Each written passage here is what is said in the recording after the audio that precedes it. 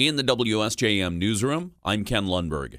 Richard Hunt, the world-renowned sculptor who had formed strong ties with Southwest Michigan through his studio in the Benton Harbor Arts District, passed away on Saturday. He was 88 years old. According to a statement posted to his website, Hunt died peacefully at his home in Chicago.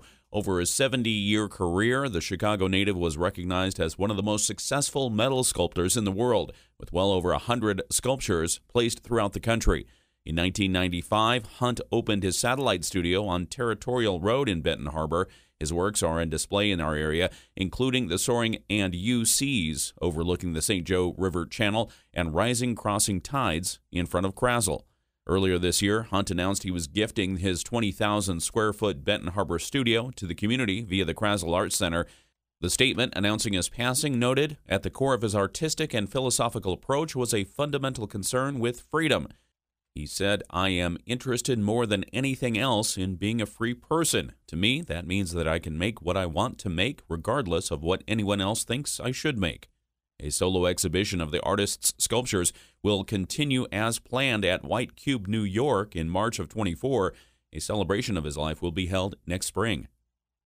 The Unified Civic Monuments Project has announced a new crowdfunding campaign as it seeks a $50,000 match from the state to reach its fundraising goal. African American History and Literature Gallery co-director Sharon Brown tells us the project is seeking to build two monuments to Dr. Martin Luther King, one in Benton Harbor and one in St. Joe.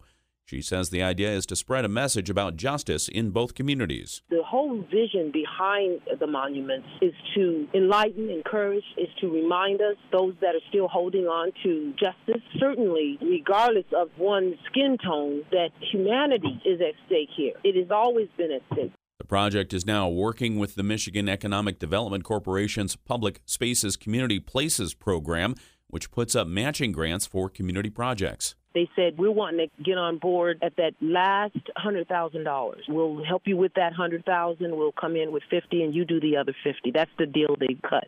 Brown says the Monuments Project is in its last stretch. If it can raise $50,000 through the new crowdfunding campaign, the MEDC will match it, and then the project will have reached its goal. Brown says anyone who supports the message of the Monuments Project can vote for it by giving. We have a link to the donation page at our website, WSJM.com. The goal remains to construct both monuments next year. The Van Buren County Sheriff's Office is investigating two shootings from Saturday. It says police were notified of a 27-year-old South Haven man who had arrived at Bronson Lakeview Hospital in Paw Paw at around 10:30 in the evening with two gunshot wounds. While investigating, police were notified another gunshot victim had arrived at Lakeland Hospital in Watervliet. The victim was a 31-year-old male from Covert. Officers determined the two shootings were related, although they don't have a suspect or a motive. Anyone with information on the shootings is asked to contact the Van Buren County Sheriff's Department. The Berrien County Election Commission is set to meet again today to review recall petition language filed against Buchanan Mayor Sean Dennison and City Commissioner Dan Vigansky. The petition against the mayor was filed in November by Buchanan residents Carla Johnson and Monroe LeMay after the mayor suspended then-city manager Benjamin Eldridge. A prior petition was rejected because of a misspelling. A separate recall petition was later filed against Commissioner Vigansky by Jacob Brown, a member of Buchanan's City Planning Commission. That petition alleges Commissioner Vigansky violated city code and conduct. Depending on the outcome of today's clarity reviews by the Berrien County Election Commission, those that are approved have 180 days to gather signatures to put the recall election on the ballot. Petitioners must gather signatures equal to 25% of the turnout of the last election. Petitioners have 60 days to collect those signatures once they begin. However, the petition must be submitted no later than 180 days after it was approved by the Elections Board. The Berrien County Board of Commissioners has finalized its arrangement with Midwest Energy and Communications to expand broadband internet throughout the area. At a meeting last week, the board signed off on spending up to $4.5 million to help MEC as it uses a state grant and its own funds to lay fiber in unserved areas. Commissioner Terry Freeling said the county's broadband committee, BC-BIT, has been in contact with MEC and it's creating route maps now. Work starts next year.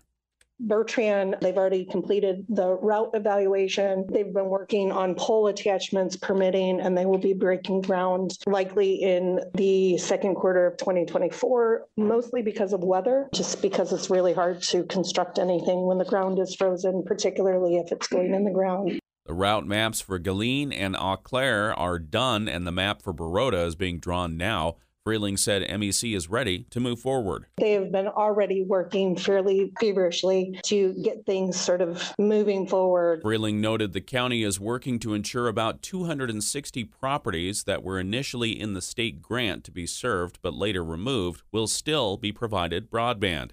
The state actually pulled 855 properties from the list of about 5,000 because it identified other sources of broadband for those people. The county then negotiated and got the number down to 260. County Administrator Brian Dissett says the board will seek bids from ISPs to serve those 260 properties using ARPA dollars. MEC could still be the provider for those parcels since it's laying fiber near them anyway. The RFP will go out in a few weeks. Looking at international news, Congressman Bill Huizenga is doubtful a deal will be reached on a Ukraine aid package anytime soon.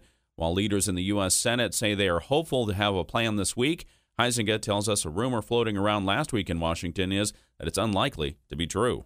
If the Senate were to put something together, then they may try to call the House of Representatives back. I don't see that happening. Two things I'm not sure are going to happen. One, that the Senate would actually come up with an agreement.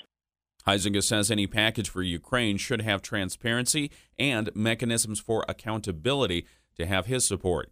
He says House Republicans are serious about tying border security to any Ukraine deal. He doesn't believe the Biden administration is taking that seriously. It's the complete denial of what is happening on the southern border. Not even an acknowledgement of literally, I think it was 2 or 3 days ago, a record day of 20,000 people, known people who came across the border in one day.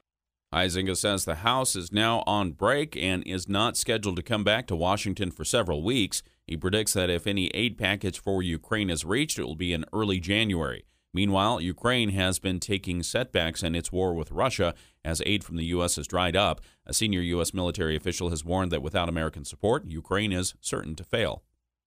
The nominees for this year's Southwest Michigan Regional Chamber Awards have been announced. The Chamber is planning its Business Recognitions Awards ceremony and annual meeting on February 16 at Lake Michigan College's Mendel Center. Attendees will vote on the winners of its awards at the event. There are several categories. Nominated for Small Business of the Year are B&L Information Systems, the Coloma St. Joe KOA Holiday, Hinman Counseling Services, and Pete's Cider Social. The nominees for the Nonprofit of the Year award are Backpacks for Berrien, the Krasel Art Center, the Logan Autism Learning Center, the Readiness Center, the Silver Beach Center, and the Southwest Michigan Community Action Agency.